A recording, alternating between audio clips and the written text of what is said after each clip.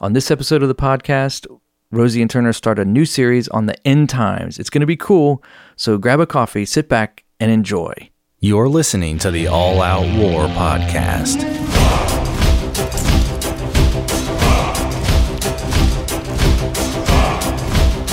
Well, hello, All Out Warriors. This is another episode of All Out War. I am Turner, and I'm joined in the studio with Rosie. What's up, Rosie? Hey, what's up, dude? How you doing, man? Doing good. Yeah? Yeah. Yeah, awesome, man. And we just came off of Super Bowl weekend, the absolutely most boring Super Bowl So boring in the history of Super Bowls. Man, that was snooze fest. Yeah. Yeah. It was so boring. Oh, I know. And you have such high hopes, like, and not only that, but like to add insult to injury. I'm not that I'm hating on anybody because I don't really hate any sports teams other than maybe the Cowboys, but I hate the Phillies. and I'm sorry, the Flyers. And I hate the Penguins. So we're, Yeah. but for real, the Patriots just like, again, it's like, come on. Okay, so I was in the same camp until I heard someone that I respect their opinion.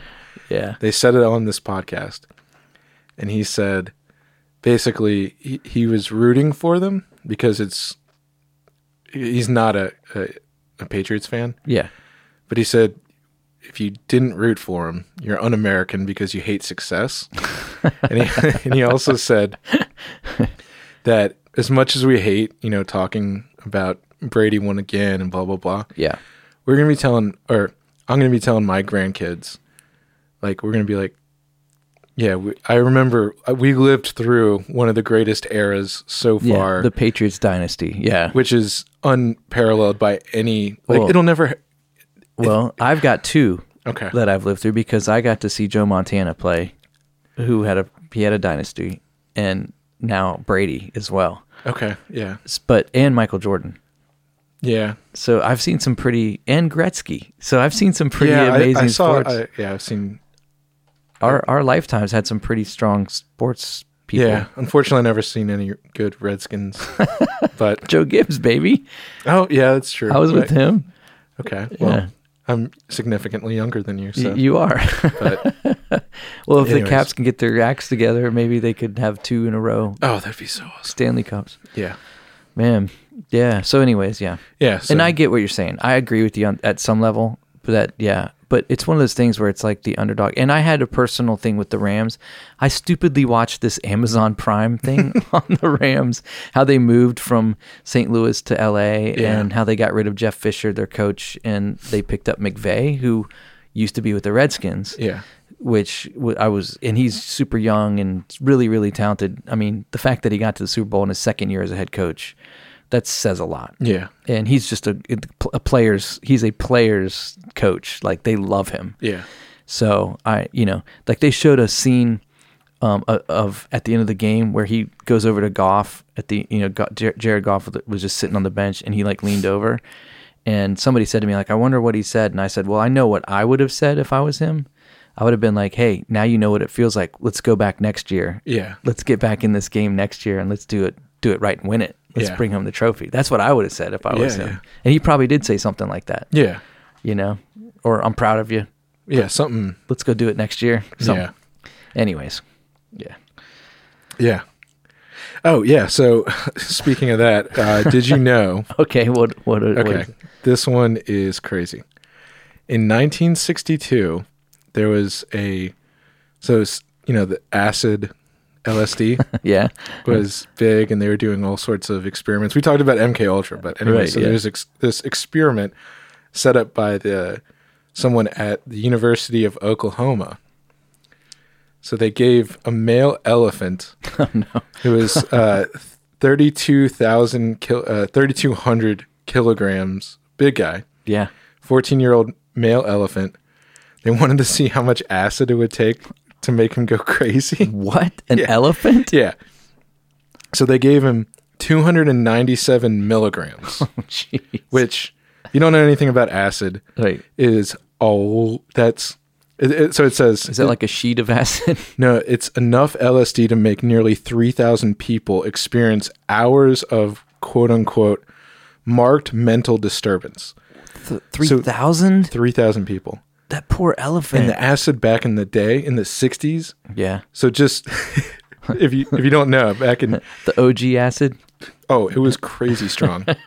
It was actually acid. And in the 80s, here's a little fun fact. Yeah. In 1982, there's this guy, these two guys that got busted in Colorado. I think they were in like a nuclear silo that they had bought, and they were just making tons of acid. So anyway, they got busted, these two guys, and like 90% of all the acid in the world, they were making all of it. 90%. It was something outrageous. They were like Breaking Bad. Yeah. I wonder if that's what it was based on at some level. Like yeah, the storyline. it's completely. These guys were just like hippies making acid. Right. But anyway, so in the like right about that time, they switched to something else. So this is crazy amounts of acid. Wow. So this is what happened to this elephant. So this is a quote from the research paper. His mate, Judy, a 15-year-old female, approached him and appeared to attempt to support him. Oh. He began to sway. And this is within like 15 minutes. That's just so much acid. And they shot it into him. Yeah. Oh, man. So he began to sway, his hindquarters buckled, and it became increasingly difficult for him to maintain himself upright. So he couldn't stand straight. Collapsing. 5 minutes after the injection, he trumpeted, collapsed, fell heavily onto his right side, defecated, and went to a status epileptic. So he had a seizure. Epilepsy attack. Yeah, and he died. They killed him. They killed an elephant with LSD. In a painful death, I'm sure. Yeah, so he... Just probably hallucinating, seeing like monkeys and... crapped himself, died. Oh, just went into a permanent brain seizure. Oh, man. That's... So... Yeah. All these people that say that acid is... Because that's one of the things that you never... They always say, oh, it's just a myth that, whenever you hear about LSD, people, in the 60s and all the, the Reagan right and all that, when they were saying, that was later on, but, to counteract the hippies. Yeah. They're like, oh, people are going crazy and jumping out of their hotel room windows because they think they can fly and stuff. Yeah. And all that. Hippies are always saying stuff like, no one's ever died off acid, all that kind of stuff. Same thing that they say about weed, but. Right. So here, documented, although this is an insane number, but it's an elephant. So I guess you can OD on acid. Yeah. I mean, that's a lot for, 3,000 people. Yeah, but he's one elephant. Yeah, that's a lot. They probably gave him like 10 times the amount that he needed to kill him, even. I don't think they knew. That's what they were just seeing. Jeez. So anyways, yeah. I feel bad for him. A bunch of researchers gave a bunch of acid to an elephant, and he died. So there you go. Yeah, I wonder. I just trying to imagine what he was thinking when it was like Dumbo's dude. Maybe Disney knew something about that. I didn't think about that. Yeah, maybe they paid for it. Yeah, but in Dumbo, he's an elephant, and he has that crazy acid trip. That's right. I forgot about that. Yeah, and he was like flying. It was crazy. Okay, yeah. So now we're going off on a tangent from. That's funny. But yeah, so there you go. Well, that's a perfect segue into our new series that we're going to be going on. I need to make a couple claims. So we're going to be doing a series on eschatology, which is the theological word for the end times. And we're just going to be talking about it in various aspects and various picked out topics. And so we're not going to be doing like a hard timeline of like this happens and this happens, even though we'll offer those opinions throughout this and we'll define terms and stuff. But it's going to be an open-ended kind of series. So we're just going to call it the End Times series. That's what it'll be called. Yeah. So, and we'll just part them: part 1, part 2, part 3. They won't be all next week, right?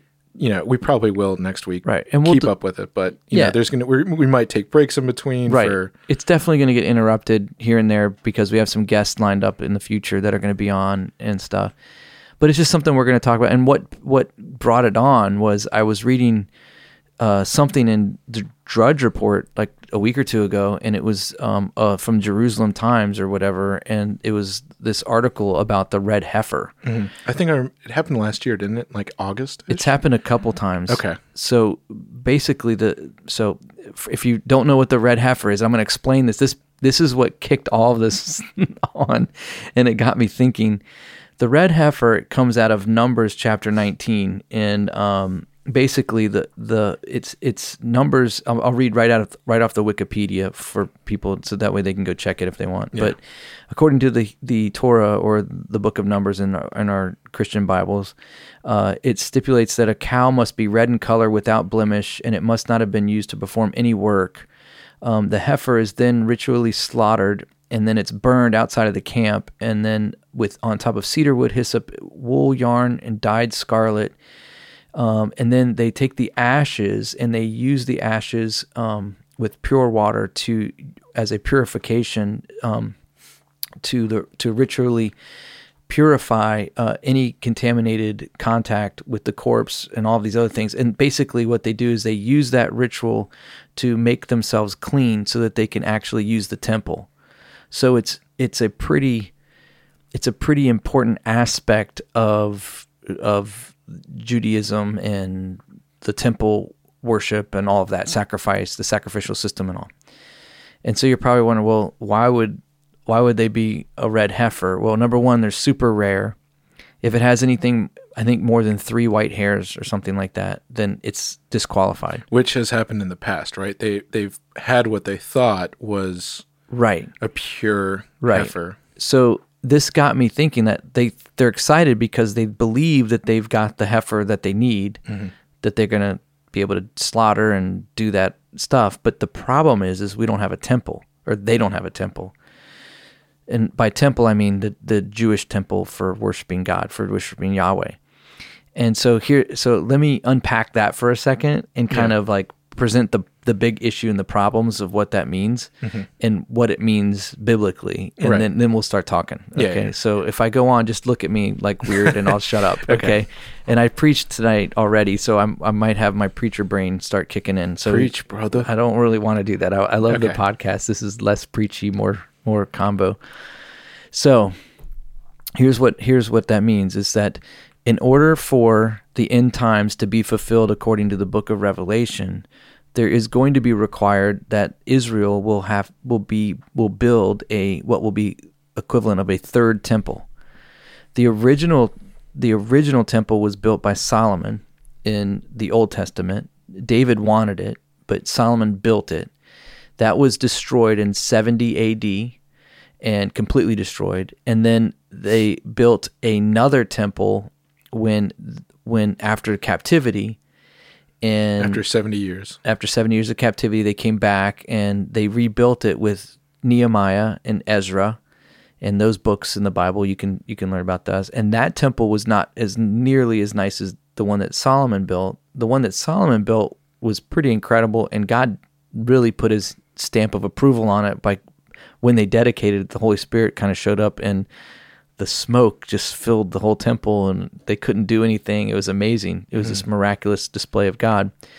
They didn't get that experience with the second temple. They're definitely not going to get that experience with the third temple, and I can explain why.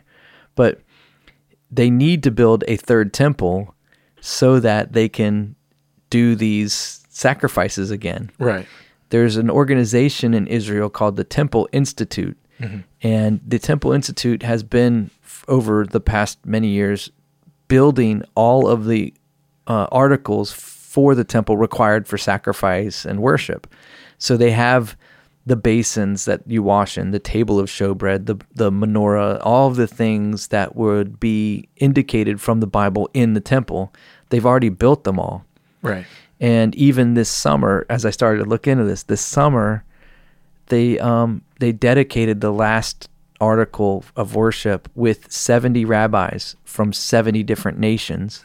They've reestablished the Sanhedrin, which has been extinct, and they've reinstituted the education of the original Hebrew language. The language that they have now is not the pure Hebrew language, so now they're bringing back even the pure Hebrew language. Actually, you want to know another did you know? Sure. That original Hebrew language Yeah, is the only dead language that is being brought back.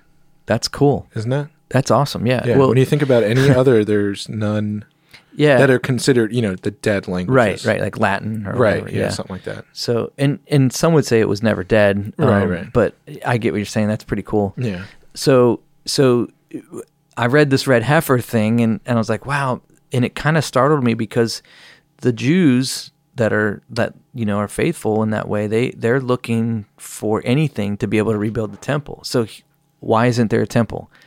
The biggest issue that there's not a temple is because where they need to build it, it's what they call the Temple Mount area, and it's in Jerusalem. I've been there. And on the Temple Mount area, because the Jews did something stupid back in I think it was 74, the Jews gave control of the Temple Mount area to the Muslims. Yeah. And the Muslims built a mosque. The big black rock thing. The Dome of the Rock is actually a library, but there's a mosque right across from it. And so now the debate is like, how do we build a temple? How do they build a temple if there's a Dome of the Rock and this mosque sitting up there? And the Muslims are they consider that area, it's not the holiest part in the Muslim tradition, but it's one of the top 3. Yeah. And the reason for that is really nothing happened there, but they believe that. So the story of Isaac and Jacob and Isaac, when he takes them up to sacrifice them, the Temple Mount area would be what they believe was Mount Moriah.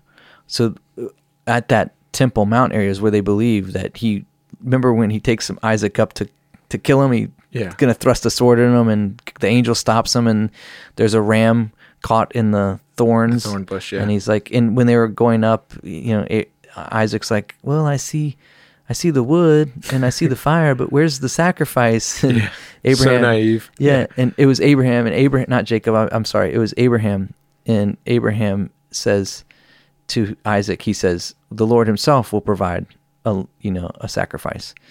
And God did provide a sacrifice, and Abraham was living by faith. And so I misspoke when I said Jacob. I'm sorry. Well, I miscorrect. You went along with you. Misaffirmed me. It's long. It's a long day. It's been a long day. It's late at night. We're recording it. So the Temple Mount, the Muslims believe that it wasn't Isaac. They believe that it was Ishmael, Abraham and Ishmael.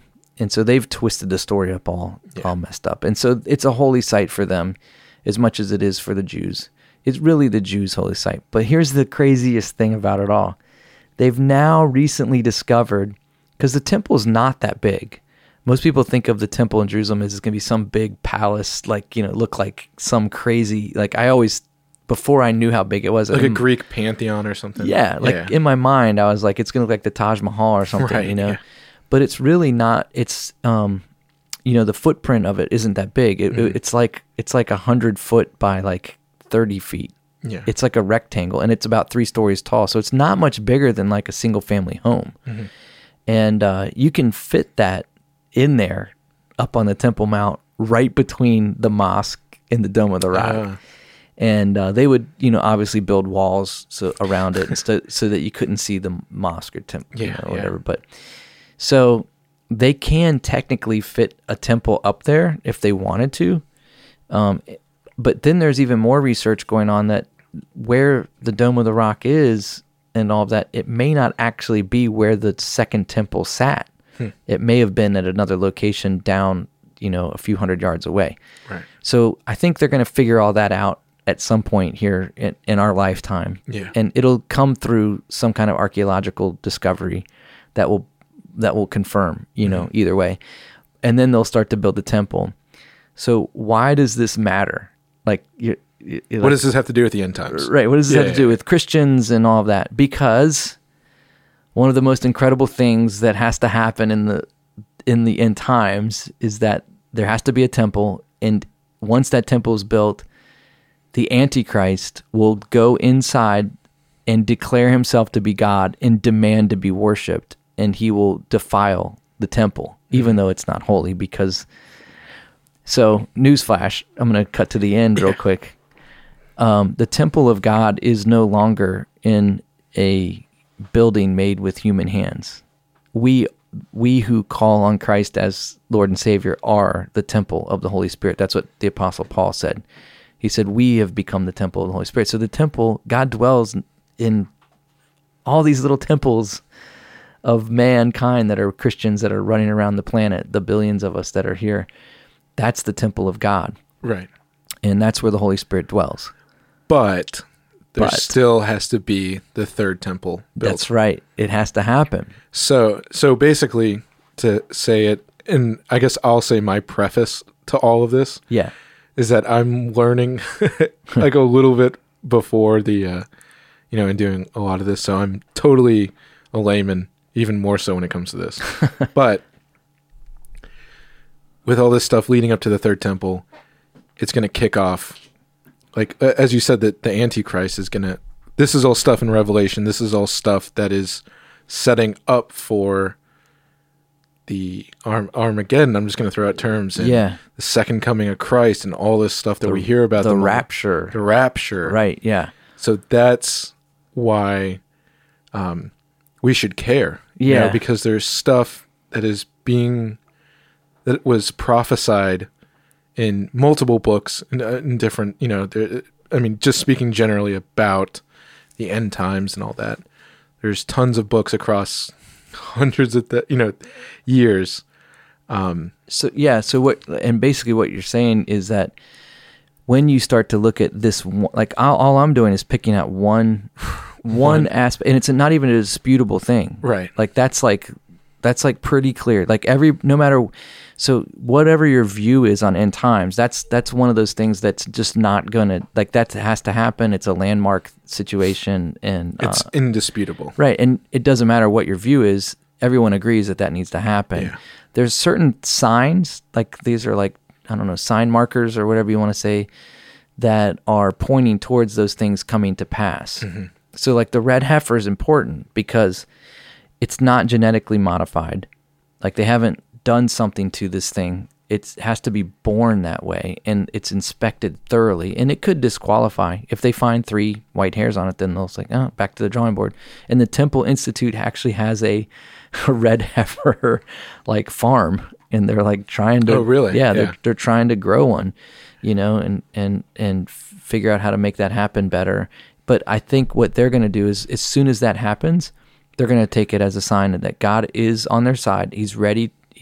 They're ready, and they're going to start aggressively trying to build the temple. Yeah, so that's one of the things, I guess, we've both, I think, been, as soon as we started talking about it, or even before that we were like, yeah, we need to do a series on this. Yeah. Like, all of a sudden, this is something that, for me, even growing up in a church, I never really heard a lot about. Yeah. About end times or prophecy markers, and I've just been getting super into this, and it's kind of scary. So, and like you said, as soon as they find it, they're going to probably move really aggressively. And so that's one of the things that, like a thief in the night, this is going to come really quickly, yeah. And stuff is going to go down. So basically this is, just kind of setting up for what's going to... Peter, we've been told that, it's no dispute that we're living in what they would call the last days, quote unquote, Right. And the signs of the last days are already here.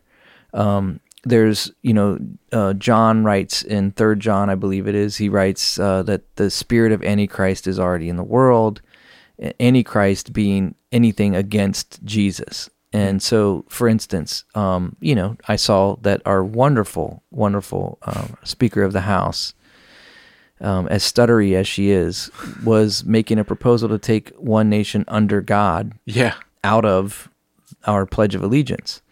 That's Antichrist. Mm-hmm. They don't want God. Yeah, well, how about this? 2 Timothy 3. Ha-ha. Okay, there we go. Throwing down some verses. Yeah. Okay, so right at the beginning, 1. Starting with verse 1, going through 5. But mark this, there will be terrible times in the last days. People will be lovers of themselves. Check. Yep. We see that. Lovers of money, boastful, pride, abusive, disobedient to their parents, ungrateful, holy, without love, unforgiving, slanderous, without self-control. Ooh. brutal, not lovers of good, treacherous, rash, conceited, lovers of pleasure rather than lovers of God. That's a big one. Yeah. And having a form of godliness, but denying its power. And it says, having nothing to do with these people, with such people. Yeah. So that's like a snapshot, right? Yeah. And I would say that's a pretty good, that's even, how would I say, a less harsh way. You know, like all of these things, I would say to like a 100th degree is going on right now. Oh, yeah. Without question. Yeah. And not only that, but, you know, they also call it like, there'll be a return to the days of Noah. Right. And, you know, Noah, this was the way it was in the days of Noah, that sin abound, you know. And I mean, one of the verses that it talks about is that, you know, all of the thoughts were only evil all of the time. And, you know, in our culture, our culture is definitely, you know, displaying all of those things. In Timothy that you just read, the days of Noah are there. So what that does to me is it doesn't scare me. It basically serves to me as like a marker, like, hey, a road sign, like, hey, we're traveling down a road and guess what? It's coming. The next exit. Yeah. And so for the Christian, and so this is where it starts to get debatable. Yeah. Because, okay, all the signs are in place. We're in the last days. It's obvious. And, you know, that's a been debated term, because 100 years ago, like I heard, they could have said the same stuff about that. Yeah. Well, like every generation has thought that they're the last generation. Like, you know, they just have, because we are not experiencing evil like they did. Or they're not experiencing evil like we do, you know, and so we're seeing it like, okay, it's obviously gotten worse. Well, there is no question that our culture right now, by and large, is the worst it's ever been. Yeah. Other than maybe leading up to the days before the flood. But I'm not sure that we're not too far off from that even. You know what I mean? Yeah. And so what happens is those things serve as signs for us to know where we might be in the realm of how close we are to when God begins to put things in motion to take action because of the state of the world. Right. So as Christians, it's not as bad for us. So I was going to say, basically, I'm trying to think of a way to say it. Like, these are all the symptoms of a disease that there's going to be a cure when God comes, right? So these are all, we can look at these and go, we're getting sick, you know? Or the disease is so onset that we're in triage, or we're in hospice care. Yeah. The culture's literally in hospice care. Yeah. And the throes of death are about upon us, you know?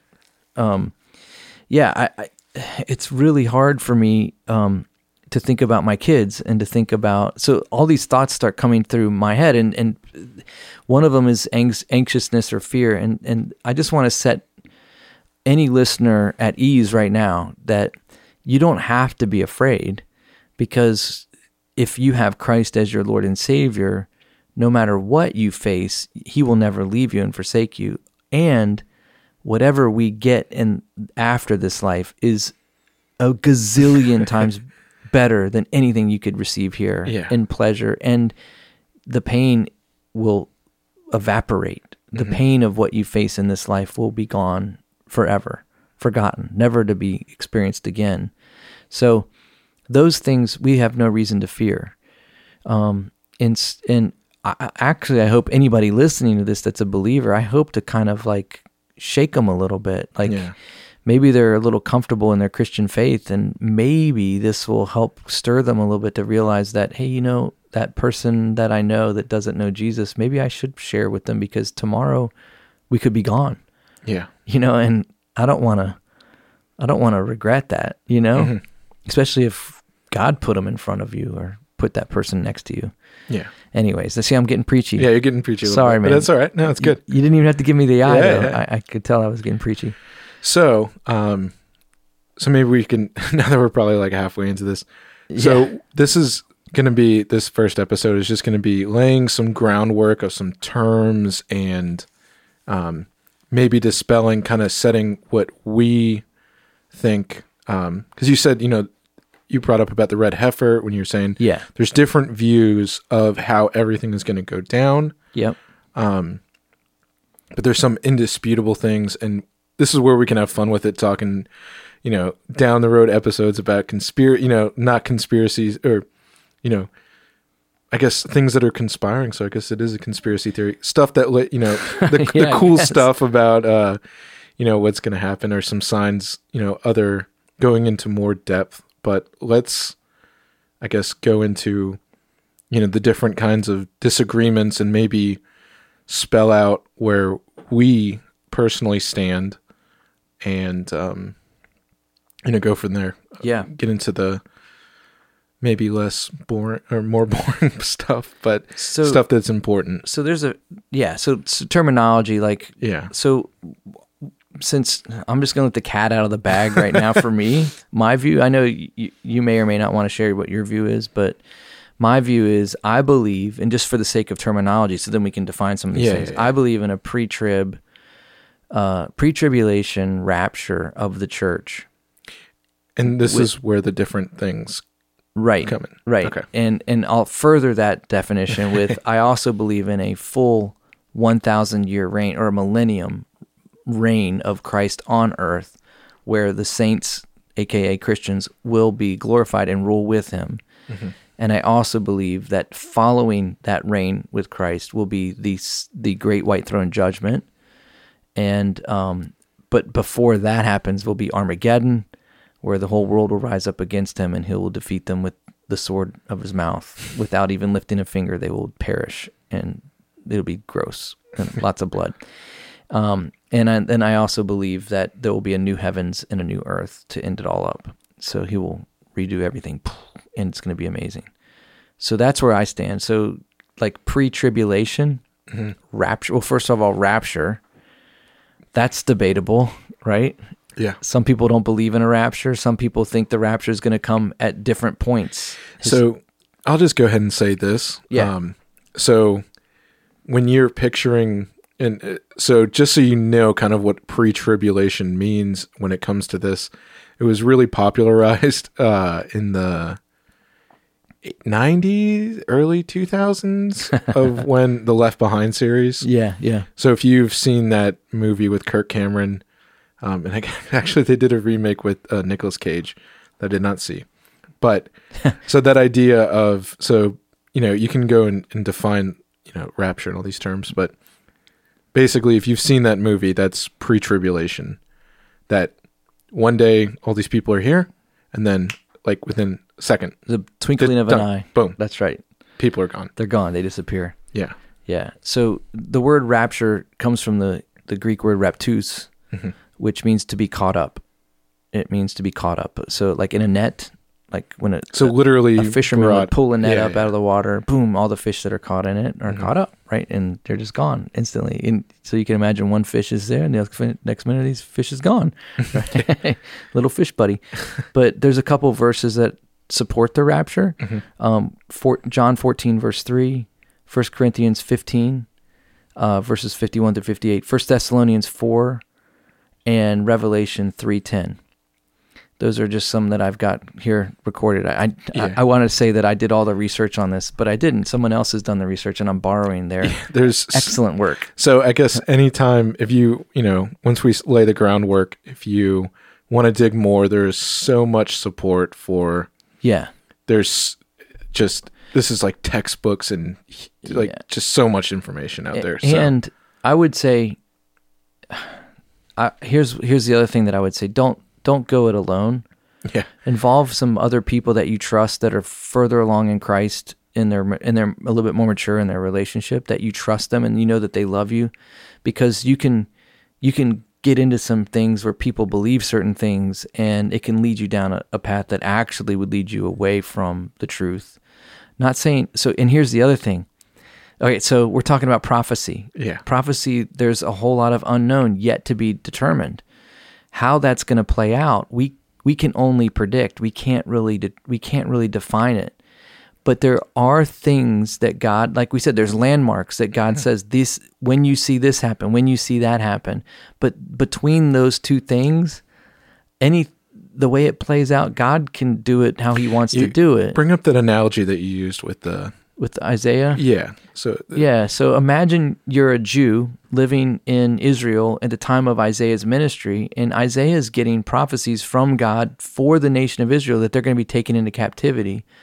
And it exactly is what happens. They get taken into captivity, but it wasn't over like a moment where like the army rushes in. it wasn't a rapture. Yeah, it wasn't a rapture. Yeah, it was like, it was actually over, I believe, and I could be wrong about this, but I believe studying that it was about a 14-year period where they would come in over a series of attacks and take people into captivity, and they would come in and take people to captivity, and they were just basically decimating them over time. But what was a fact was that that Jeremiah said it too, is that they're going to be in captivity for 70 years. And they were in captivity for 70 years.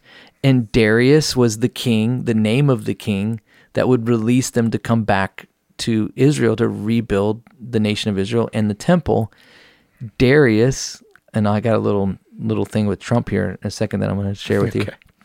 Darius was named, I believe it was 400 years by name in the Bible before he was ever born.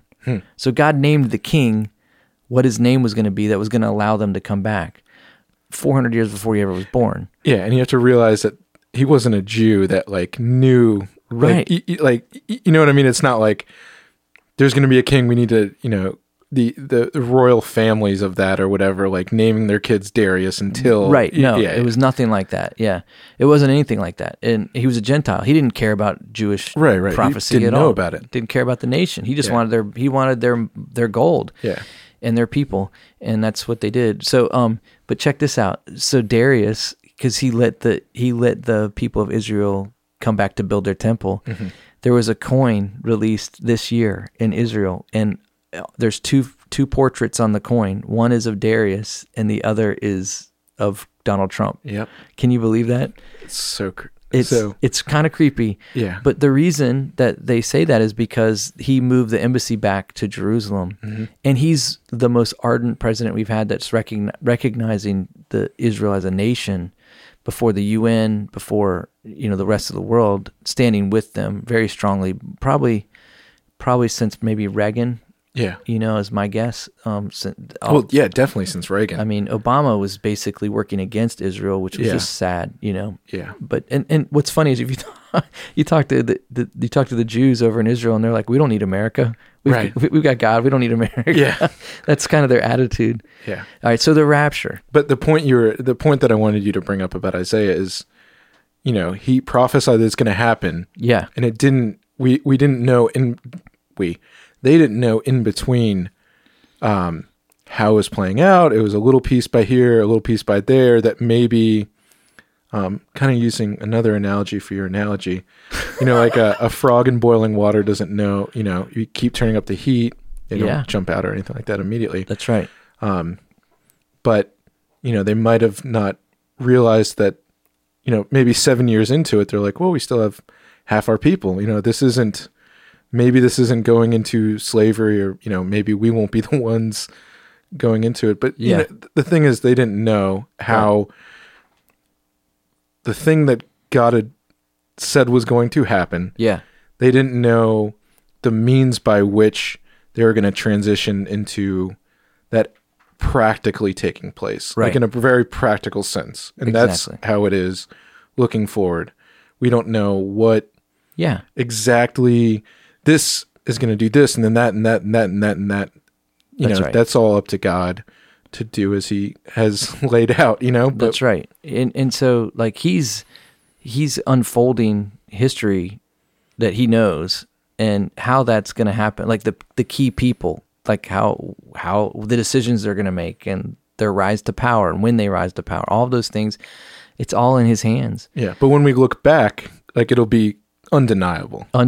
Exactly. And the things that he gave us that were certain landmarks, like the Antichrist is going to go in and declare to be God, and it'll be the abomination that causes desolation, is what Scripture talks about.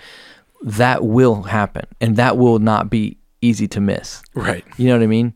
Because that will kick off a whole series of other events. Yeah. And so those are the things that are indisputable that we need to be in agreement with.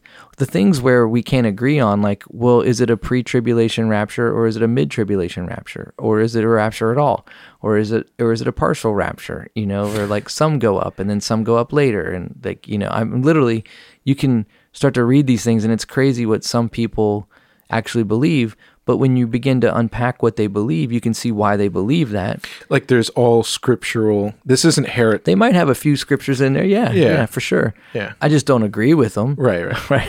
Yeah. So, like, I'm going to try and compel any of our listeners. No, I'm joking. But like for me, like there's a few basic reasons why I believe in a pre-tribulation rapture. Mm-hmm. Number one, what is the purpose of the tribulation? Well, how about you go ahead and we break down some terms. Getting ahead of myself a little bit? Yeah. Okay, sorry. So the rapture, we said it's raptus. It means to be caught up. Yeah. The tribulation is a 7-year period of God's wrath on the earth. And that word wrath is the key word there. God is disciplining. He's turning his attention to the nation of Israel within these 7 years. Within those 7 years, okay. Right? And so he's going to. There's a series of what they call bowl judgments, where bowls, like you can imagine, like a bowl being poured out, and then scrolls being broken. And these, if you've ever read Revelation, right, you're familiar with all the crazy, right, stuff that's that comes out and all the imagery. Yeah, I mean, we're talking like the water, like 50% of the water is going to be contaminated. Like you won't even be able to drink it. The ocean's going to be destroyed, and the fish are going to die. And well, don't give it all away. We could do right. Yeah. We could talk. Yeah. So the rapture period is when all that's going to literally all hell's going to break loose. I mean, literally, that's like that's not even an exaggeration. Like all hell will break loose, and so.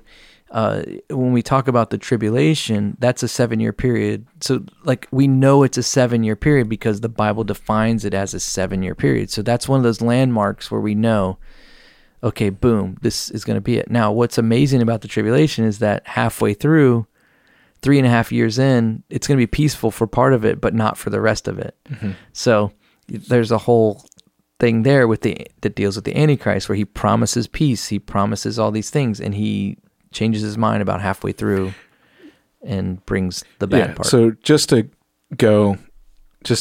lay some more groundworks, as a pre-trib person, before that 7 years is when we get raptured. Right. So just clarify. Yeah. So like on a timeline, the next thing to happen that is supposed to happen is the rapture. Like that's the church. The church is established. The end times are here. The next thing to happen is the rapture. And then, according to our eschatology, is that then the tribulation will come, and then the Antichrist will rise to power. And I mean, the Antichrist could be alive right now. He might be, and he could actually be working. Satan could be doing his thing to get him into place so that he can use them the way he wants to use them. Yeah. Okay, so after the I got ahead of myself. After the tribulation, the next timeline. So or the next events. The next big event will be Ezekiel 38-39, the battle of Magog and Gog. Okay. So that's going to lead up to what we will call the millennial reign, and that's basically the whole world turns against Israel. God miraculously protects Israel, and they put into effect the beginning of all of the last of the end times. It's a pretty incredible thing. And Ezekiel 38 and 39 talk about it. There's actually a book by Joel Rosenberg, which you might want to check out sometime. It's called the Ezekiel the Ezekiel Option. Yeah. And he's a novel writer, and he's also a political guy, I think. But he's a novel writer. But what's really remarkable about his novel writing is that it's almost prophetic. Mm-hmm. Things that he wrote about before 9/11 like happened. Yeah. And it's like, how did you no. And he's like, I didn't know. Like I've talked to him before. He's like, I didn't know. He's got this kind of high voice. It's pretty funny. Super smart guy. He actually relocated from New York back to Israel. He has a place there. That's cool. He repatriatized. He's a Christian. All right. So then you have the battle of Gog and Magog. Magog, is some people believe it's Russia and Iran coming together, or Russia and Syria coming together. If it's Russia and Syria, there's something really crazy there, because Russia is literally inhabiting Syria right now. Yeah. And so this is another thing that you look at, and what does, to be blunt, what does Syria offer Russia? Yeah, nothing. Other than real estate that's really in close proximity to Israel and Iran. Yeah. In Iran, yeah. So these are the kind of things where you look at and you might go, oh, yeah, that, does Putin know about, is he following this stuff or not? So that's where, when you read Ezekiel 38 and 39, all of the nations that come in, that they mention, geographically where they are, all of them but one are Muslim countries. Mm-hmm. So it appears as though, and they're surrounded by Muslim countries, right? But it appears that Russia could be Gog or Magog, one of those two nations, non-Muslim, that partners with these Muslim countries, so that they can go ahead and surround Israel and try and attack them and have this big giant battle. Okay. And then following the battle of Gog Magog is what we will call the second coming of Christ, which is, so we were raptured, hell breaks loose on earth, and then this giant war, and then Jesus shows up, and he begins and establishes his throne on earth for 1,000 years, a millennium. And he brings back with him the saints, which would be those that have died before us that were in Christ, and those of us that were living at the time of the rapture will be coming back with him. So all of the saints, the faithful saints from the the beginning of history to now, will be returning with him, ruling and reigning with him. And what's amazing is the size of his kingdom, geographically. When they give the dimensions of it in Revelation, it's bigger than the footprint of the United States. So you figure you can fit, comfortably, with plenty of space left over, 300 million people in the United States, right? Yeah. So you could fit 1 billion people in a footprint in the size of the United States. I was in China. There's 1 billion people in China. It's about the same size as the United States, land mass wise, and you can. There's plenty of space. They're not running out of space at all. Yeah. Well, I mean, even we brought up that fact about what was it, Texas? Oh yeah, I forgot about that. Yeah, during our shout out to our population control. That's right. Yeah. Episode, but yeah, there's plenty of space here. Yeah. There's a lot more people for sure. Yeah. So when you think about the size of the New Jerusalem or whatever, it's going to be huge, and lots of people could fit in it. And so this is where the phrases of ruling and reigning with Christ comes into play, where Jesus gives the parables where he says, to whom much is given, much is expected, where Paul writes in Corinthians about the reward, how, like, if we're faithful with little, we'll be faithful with much. And Paul himself actually talks about how will you build in Corinthians, where he says, hey, are you going to build with gold, silver, and precious stones, or are you going to build with hay, wood, and straw? And those are in references to, what are you building, number one, and number two, what are you building with? And those are in references to your obedience to God and the life that you build that reflects him. And he says that whatever you build is going to be tested by fire. It'll be shown in the day. Mm-hmm. The day is a day of where what is revealed of what we've done with this life. And so for my wonderful Calvinist friends, this is a great verse that supports a person always being saved once they're saved, right? A new creation, because he says, Paul writes in there, he says, the guy that builds with hay, wood, and stubble, it's going to be burned up, but he himself will be saved, even though everything that there was that his life was consisted of, it will be burnt up, but he himself will be saved as one escaping through the flames. And so that's what we would identify as what I like to use the term a saved soul, but a wasted life. Right. And that's what we want to avoid. Right. And so what we do is going to be judged by God. Every believer will receive an opportunity for rewards from God on how they lived and what they did with the life that God gave them after they became a Christian. It's different than the last judgment, which we'll get into that in a minute, because that's next on our list. So basically, to kind of sum it up, and the reason you brought up, I don't want to say like a ranking system almost, because Christianity is not based on deeds and works or anything like that to get salvation. But once you're saved, like, I don't know.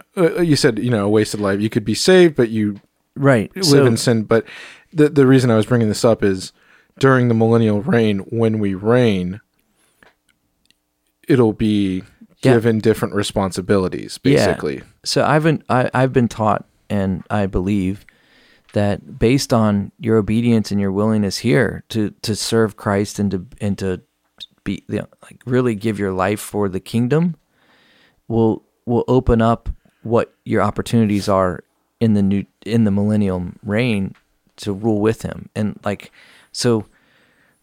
hard to imagine this, but if you can for just a minute imagine a really some sacrificial person who just gave their life for, not when I say give their life, Mother Teresa. Yeah, I don't know much about her, honestly. I just know she's always used as a saint. Yeah, right? Yeah, exactly. And held AIDS patients when they died. Which is a beautiful, amazing thing. I'm not taking anything away from that. But so say Mother Teresa, we'll just use her. Yeah. So she welcomes into heaven with Jesus. He bestows upon her crowns and jewels for all of her good works that she did that glorified God, in which she turns and takes them and gives them right back to him at his feet. Mm-hmm. But then during the millennium, when he sets up his millennium kingdom, and I always want to say Millennium Falcon, but when he sets up his millennium kingdom, he's going to have us ruling and reigning with him. And Paul talks about this in Corinthians as well. He talks about when there's lawsuits amongst believers. Right. In chapter 6, he's like, yeah, you guys are suing each other. He goes, how are you going to even rule and reign with Christ, what your destiny is, if you're suing each other? And He's like, this is ridiculous. It's sad. And that's the reference he uses, which is really interesting to think about. And so what we do here affects there, and what we get to do there is going to be based on very possibly, yeah, what God gave us here to make use of. If we're not good stewards of it, right, our reward will be there's a possibility that there will be people that we know that will be ruling over entire regions of New Jerusalem, of the new. Yeah, and I'll get a plot of land, that's big enough for me. Hey man, I'm just kidding. I'm under the if I can just hold a door, I'll be good. Yeah, let me in. I don't think anybody will be unsatisfied. And here's the other thing: what our bodies and our minds are going to be like in the New Jerusalem. We will be glorified bodies. Mm-hmm. So 1 John talks about it. We're going to be like him. We'll be made like him. We'll see him. Will be like him. In other words, you're going to receive a new body, a new mind. You'll still be you, but you'll be you the way God originally wanted you to be. Right. Which means you'll have no capacity to sin. Your sin nature will be completely destroyed and gone. So think about that. Here's an interesting thing I just thought of. Yeah. So when we're in heaven, we'll be worshiping for all of eternity. But this is almost like, correct me if I'm wrong, thought came to my head. Yeah. We'll actually be put to work before we get to worship with him, right? Well, actually, check this out. Your work will be worship. Right. And not only that, it's only for 1,000 years on earth. Right. Then he's going to redo everything, and then that's when we get the eternal. And who knows what that's going to be like. Right. He just doesn't give us a clue to that. I just know we're with him, which is amazing. Which is good enough. Yeah. So imagine given the responsibility to, because in the 1,000-year reign, which maybe we're getting too deep on this stuff now, Well, but here's a good contrast. Yeah. Okay. So we've talked about when I say we believers, Christians, yeah, what happens to us? What is Earth like when we come back after the war? during the 1,000-year reign. During the 1,000-year reign. Okay, so one of the aspects of the earth is that that Satan will be bound for the 1,000 years. After the Gog Magog. Right, he's Okay. bound, and so When Jesus comes back right. at that initial time that's to right. set his kingdom. So Jesus establishes his throne in Jerusalem, and he's ruling and reigning, and there's big walls around it, and there's people inside. Beautiful walls. Beautiful. Like if you don't like walls, then yeah, You're not going to like heaven. don't whatever you do, don't tell Trump Yeah. that there's walls in the Bible. Actually, I saw a meme with something about anyways. So Satan is bound. Satan is bound, and so the believers are helping rule and reign over the people that will be living in that time period. And what's amazing is that the Bible tells us that 100 years will seem like the life of young there. So who knows? They could live to be 300, 400, 500 years old. So it could be in the span of 1,000 years, one generation, two. Right. But think of how many children you could have Right. and all that. But then add to that component that there is no Satan. Mm-hmm. So there's still a sin nature in those people that are born in that 1,000-year reign because they're not glorified yet. Right. That what they're doing is they're literally living in Eden, like it's a Edenistic place. Yeah. In the sense that Jesus is there, his rule and reign is there, his peace is available. Satan is not there. Sin is not readily something that is being tempted. People are being tempted by, in the sense that Satan's going around. He's called the great tempter, right? Right. So he's not available. But people will still die. People will still have sin. They said that Isaiah talks about how you can put your hand in a cobra's den and not be bitten, and the lion will lie down with the lamb. And so there's some really peculiar characteristics of this millennium. So here's another question. Yeah. Maybe people are wondering, so I'm going to ask it. Will there be non-believers during that time period? Yes. It would be very hard to be a non-believer when you can see Jesus, Right, yeah. On his throne. But I believe that there will be people that will be non-believers. I think there's that option because, and this is where my Calvinist friends will get frustrated with me, is that free will exists, and they won't dispute. Calvinists don't dispute free will, obviously, but free will exists, and you have that opportunity to accept or reject. I mean, even when he's literally standing in front of you. but here's the crazy thing, and that's exactly right. Yeah. Literally standing in front of you, but every time that the gospel is presented to someone, he is standing in front of them. Right.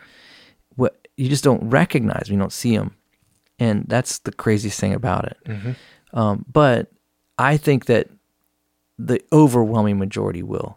I just don't.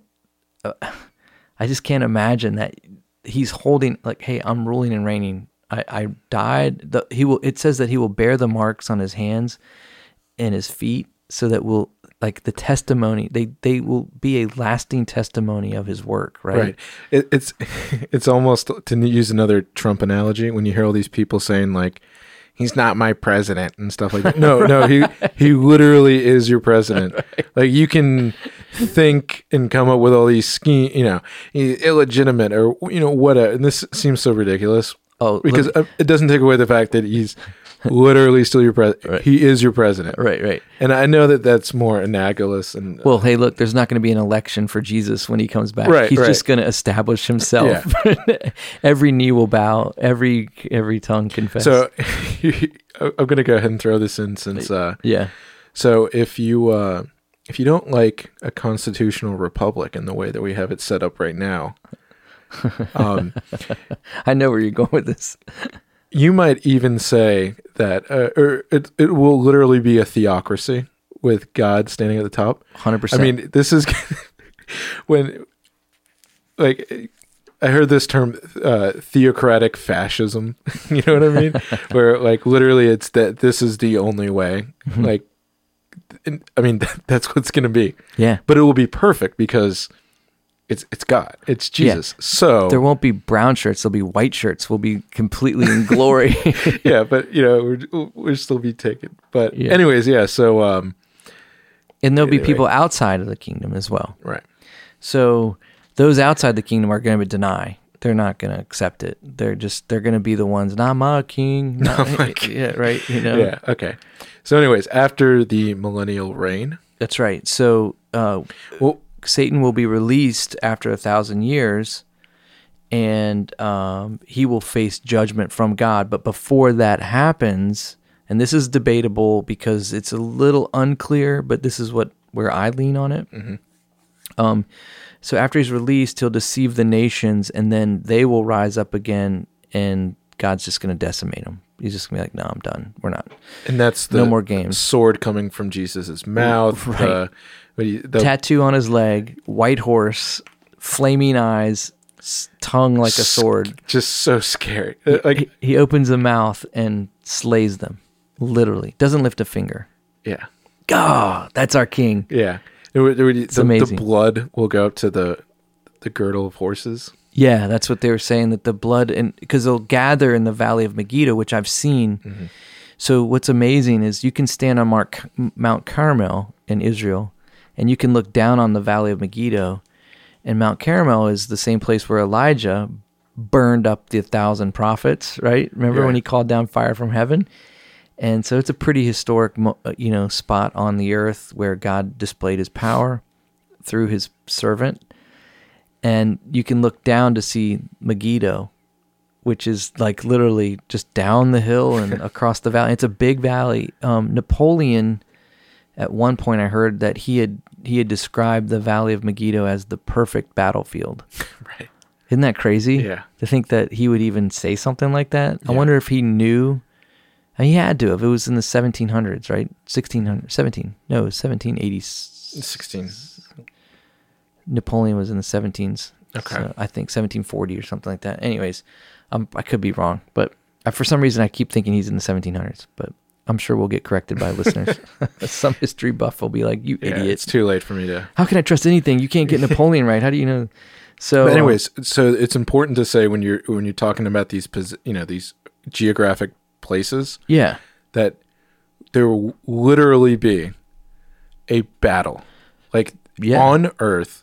Like this is the war, literally the war to end all wars, and this is when we keep talking about as Christians, like the cliche things where, like we've already read the ending, we know we win, like that kind of stuff. You Yeah. know, take solace in the fact that, it's one of those things where like you're going through a rough time and, Satan's really messing with you, but like he's going to lose in the end. And, like That's right. those platitudes and stuff. But this is literally like, he will end. This, Literally the fulfillment of not today, Satan.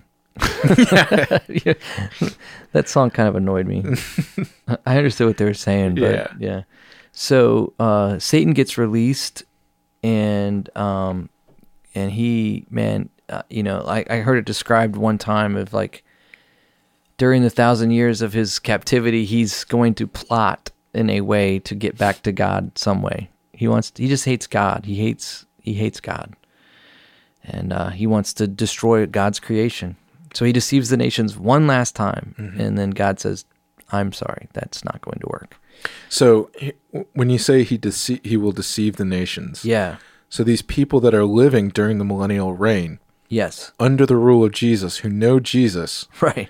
will turn against, or they will be deceived. I don't think that those inside the New Jerusalem Okay. will turn against him. I think they're going, because they're going to, for the first time ever, they're going to see evil personified. Right. So they're going to be like, wait, we've been living for 1,000 years with utter peace, and now there's war? What's war? They're not even going Right. to know what that is, Yeah.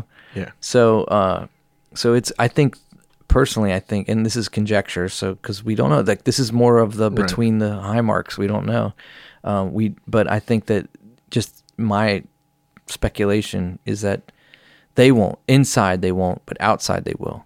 He'll become a leader for them, and he'll probably reveal himself in a way he never has on earth at that point. And so that's Revelation 20-ish, somewhere in there. Which just to think about when you're saying that Satan's going to be plotting and stuff like that. Yeah. So here's an interesting thought. I'm not sure if I brought it up, but here's a perfect time to bring it up. Yeah. That maybe people put on your pastor hat again. Does Satan actually think that he might have a chance at winning? Here's just throwing it out. That's a great question. Because so I'm torn by that. Okay, because I want to set this up because this is a really good point. Yeah. And I think it sounds really smart. It makes me sound smart. Well, can I say what I want to say first, Okay. and then you say that and make me Okay. feel dumb? Okay. And if I get it right, then say yes. Okay. All right. I here's my initial thought on it is it's almost like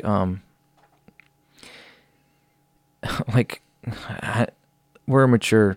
This is mature, right? We have like the Yeah. Okay. We're explicit. So I'm going to be a little graphic here. Okay.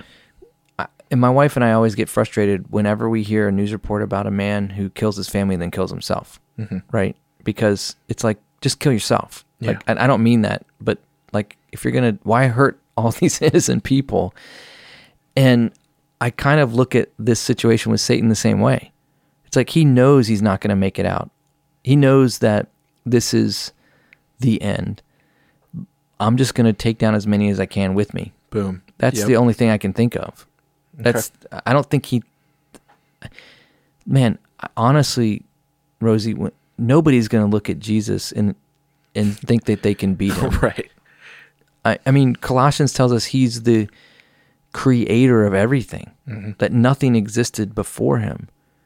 So how can the created thing look at the creator ever and think that he's going to be better? Right. It's just not a reality. Yeah. But he is a deceiver. Yeah. So maybe he deceived his own heart. I don't know, man. These are the things that I lay awake at night sometimes and I just get puzzled by, and I'm like, why God? Why did you even let him come? But then I think God's just bringing glory to himself, and then I'm overwhelmed with gratitude because I'm been shown mercy by him, which is I don't deserve. Yeah. Well, this has nothing to do, but I was going to say, because Satan is not an atheist and he knows the Bible and he knows he's going to lose. So, That's so that was my true. little tidbit I was going to throw in beforehand, but Dude, that's awesome. I Yeah. like that though. So after he's cast in the lake of fire, because it's gonna be a pretty quick release, deception and destruction. I was going to say, why don't we talk about the different, because this is another one that we brought up, amillennialism, and this is another one of those things. Just touch briefly on the different, what is there, post-mill? Yeah, pre-mill, post-mill, amillennial. Yeah. And then I have another one, pan millennial or something like that, and I'll go over that in a second. So pre-mill is like premillennial is where what we've been going through.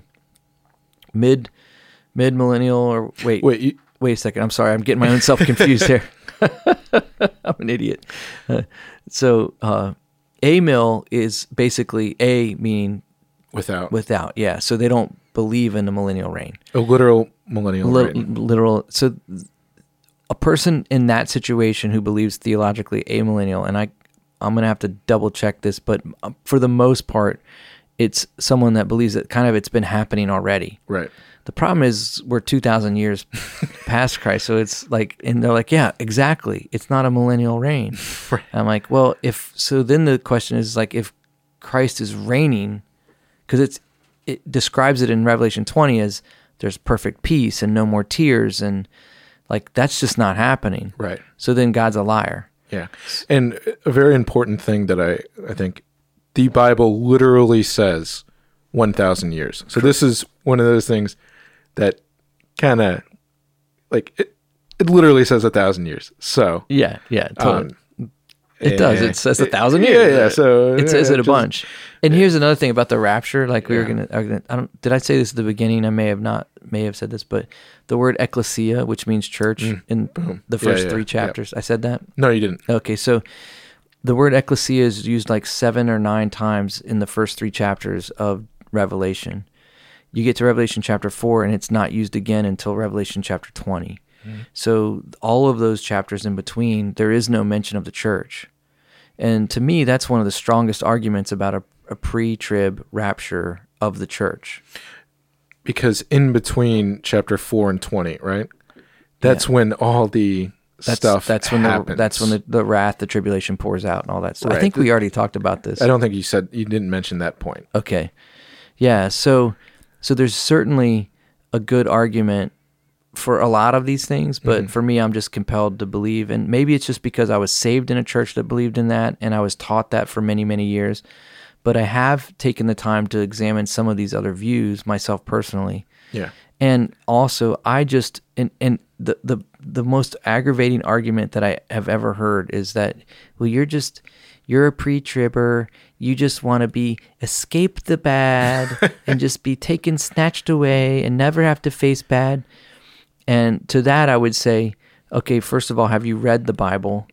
Because the Bible tells believers in particular that in this life, you will face tribulation. Mm-hmm. Like tribulation will follow a believer because the world hates God, you follow him. So the world's after you. Satan hates God, so Satan's after you. And then you have the indwelling flesh that wars against the spirit as well. Your life is not an easy peasy, nice and squeezy, lemon squeezy, whatever you want to call it. Yeah. There's a lot of opposition, and there's especially being a Christian. Only. Right. Before I was a Christian, I just went with the flow. Yeah. You know what I mean? You know what I mean? Easy live. Yeah. I never fought to do right. Like I never had that lovers of pleasure, right. Self. I mean, that's, yeah. I would lie, no problem. So what? You get over it, loser. If you didn't like the way I lied to you or whatever, or hurting anybody. Right. And so this is why it's like people, it's like red pill central, baby. Like you get saved, you get red pilled, and God drops you into some serious stuff. And Peter says clearly, don't be surprised when these difficult things come upon you, these temptations, these trials, he says, they come upon you as though there's some strange thing. He says, but God's allowed them for the perfecting of your faith. He's making you more purified in your faith, in your trust in him. And he allows difficulties, tribulations, trials to come into your life so that you'll be more trusting of him and be more like him. So basically, our whole lives are tribulation. So why, that's something I read is, why would God want the church to go through it again? Right. And the big question is, what's the purpose of the tribulation? Right. The tribulation is not for the church. There you go. It's for his coveted Israel that he loves dearly. Yeah. And he disciplines those whom he loves, is what we're told in Hebrews. And it even says punishes in some translations. And so there's some, the shaking and the wrath and the bold judgments and the scrolls, those things in Revelation that are talked about, are designed with the purpose of bringing Israel back to him. And the abomination that causes desolation when the Antichrist sets himself up to be God, that's going to be the first real wake-up call for those people in Israel that are around to really turn to God. Mm-hmm. And God sends two witnesses, which could be Elijah and Enoch, or Elijah and Moses. Those are the only options. I lean towards Elijah and Moses because that's who was on the Mount of Transfiguration with Jesus. But those also represent the law and the prophets, and Jesus stands between the law and the prophets. So it could possibly be Enoch, who walked with God and never was again. In other words, he just kind of was raptured. Yeah. Right? And Elijah, who was also raptured by a chariot of fire. They're the only two saints that we see that never tasted death. Mm-hmm. So they could be kind of fitting for them to come. They're going to come back, and they're going to do things like call fire down from heaven, which they already have experience doing. Yeah, right. Yeah. And they'll die and be rose from the dead as well. Mm. Then God's going to send 144,000 witnesses, not Jehovah Witnesses. I was going to just say that. They'll be Yahweh witnesses, but preaching Jesus. And they're going to be sent out. There'll be virgin males. We know that. Jewish guys. They can't be killed, and they can perform miracles as well. And then he's going to even top that by sending some angels. That I think 3 different occasions. I have to go back and look at my notes, but there will be angels that will be flying over, speaking in different languages, preaching the gospel to all of the world. So during the tribulation. This is Yeah. all taking place in those 7 years. yeah, it's going to be ridiculous. Yeah. Like, I don't want to be here, Right. Yeah. but doesn't that just show the mercy of God? He's still giving you Yeah. another chance. The whole purpose is to get you to come to him, and then he makes it easier by sending witnesses to you and amazing, miraculous things, and even angels preaching gospel to you. And who knows, he might unleash dreams to people. Like, I'm hearing of Muslims that are having dreams of Jesus, and he's telling them that they need to surrender their lives to him. Yeah. You know, and that's happening now. Who's to say that, you know, because there'll be extreme persecution for those during the tribulation that Right. are following Christ. Yeah. And I mean, just as another point, and maybe when the angels, as a, to kind of step away from the theme Yeah. of the podcast, but it really stuck out to me when the angels come back speaking different languages and proclaiming the gospel. That's always one of these things that I always hear from people saying, like, oh, what about the Amazon tribes that, you know, it's always framed with, you white American evangelical Christians, you know, if you don't go down, you know, like all this stuff. What about the tribes that never hear, or, you know, all that stuff? I'm just going to go ahead and go out on a limb and say, if God has made known that he is going to send angels, why couldn't we believe that, you know, he's doing that right Yeah. now too? Yeah. Well, I mean, Romans says that that creation testifies. Right. So And- they already have a conscience that's bearing witness to the fact that there's a creator. Right. That's why they worship false gods and stuff. Yeah. But I just the point I just meant is, you know, and we hear about these stories again, to go kind of off on a tangent, where missionaries go down to like some tribe Yeah. that never had a Bible before or anything. Right. And they start talking. They're like, hey, we went and talked about Jesus. And they're like, yeah, we know. They're like, oh, that's what you guys call him? Like, yeah, Right. like we totally have this. And they're like, how do you have this? And they're like, yeah, you know, we just know. Like a So it's story just- of somehow, yeah. That, you know, perfectly biblical. But anyway, I just thought that was interesting. That gives me solace to think, you know, if he says one of the ways that, you know, he's trying to bring people back, I don't think it would be so weird to think that God's not doing that right now. So that gives, you Yeah. know, I would Dude. take solace in, you know, God's going to handle, if he can handle all the stuff that we just talked about, all Right. that stuff, you know, not that we don't have to prophesize, and maybe you can talk about the mandate of, you know, how this all wraps up, but, Yeah. you know, God's going to handle his people and Yeah. So, like, bring the full number. Maybe you can wrap up with the mandate and then the full number. yeah. So for the, like, you're talking about the full Yeah, number of the yeah, yeah. Gentiles. So there's a theory about the rapture, that the rapture will occur when the last Gentile comes in. And the reason they say that is because Paul mentions that God has turned his attention to the Gentiles and away from the Jews, because the Jews were resisting and not willing to now. receive the God right now. This is in the current time. Right, until the fullness of the Gentiles come in. But having said that, a Jew, you know, if you're Jewish and you're listening to this right now, you can accept by faith the gift of salvation that's offered through Jesus, just like a Gentile can. Everyone who comes into heaven will come in through the same door, which is Jesus. And so that's the one thing that is happening, is right now God's attention is on the unbelieving Gentile world that's not the apple of his eye, the Jewish people.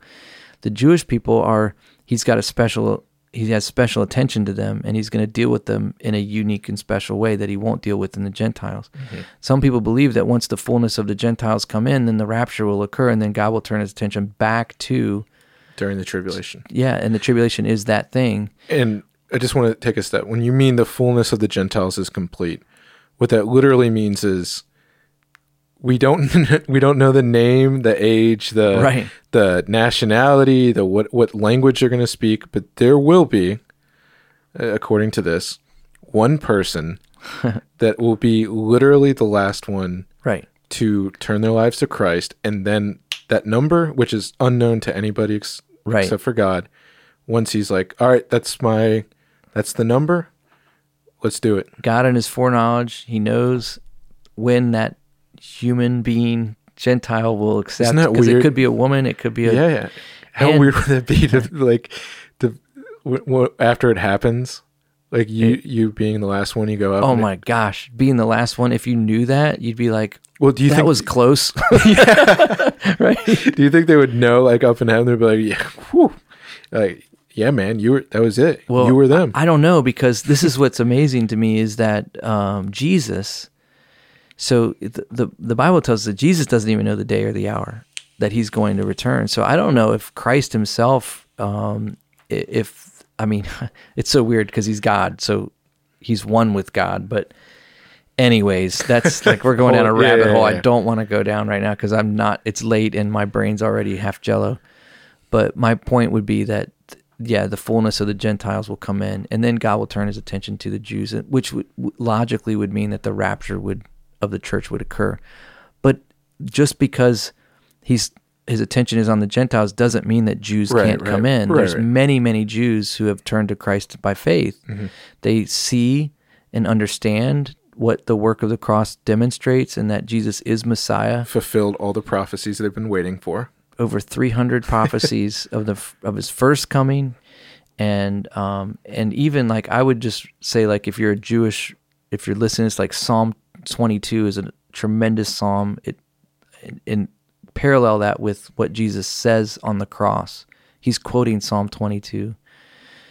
Where he comes from, there's just overwhelming evidence there, but I can understand why that would be hard for a Jewish person. It's for us, we're not Jewish, so it's a different race, it's a different thing. But to be like, if it was some like 50% Scottish dude like me, right? I would be like, you're just a crazy dude. Like, go drink some more scotch, you freak. Go put your kilt on, right? You know, you know what I'm saying? Yeah, I can understand that, but they can still come in.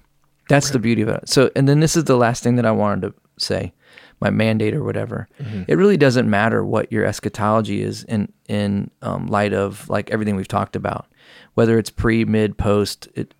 And I want to qualify that statement. It does matter at some level, but it doesn't really matter, because the same instruction that a pre, a mid, or a post-trib person would have from God is the mandate that God would give any of them is the same mandate. And that mandate is that you need to live like today could be the last day. You need to live as though you'll face him today.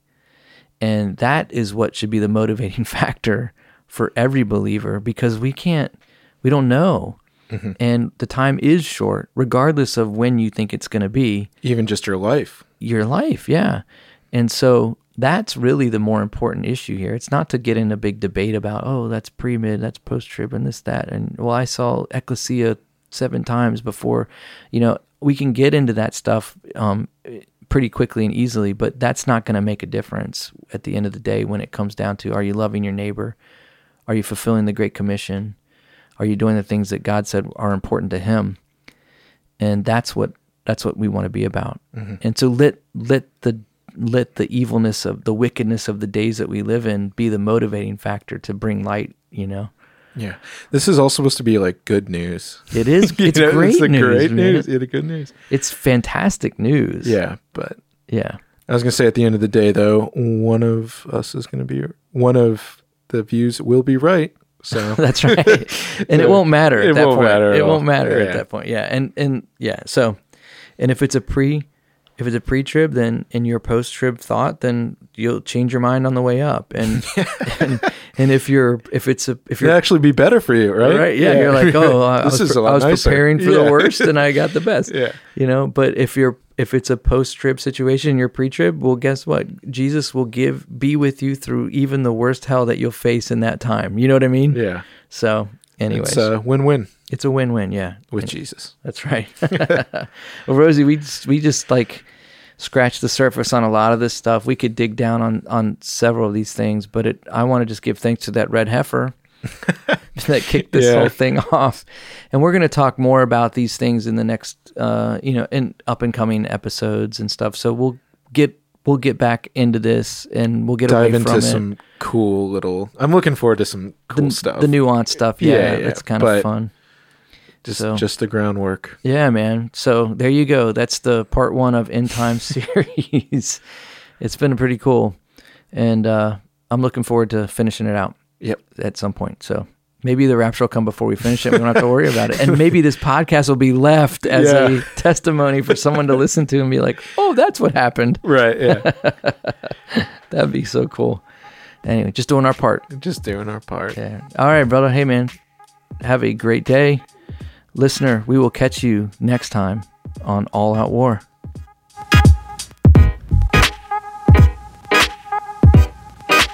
Thanks for listening to the All Out War podcast today. We hope you enjoyed the episode. If you want to know more, you can visit us on the web at alloutwar.us, or you can find us on Twitter at alloutwarcast. Hey, thanks again for listening, and we'll catch you next time.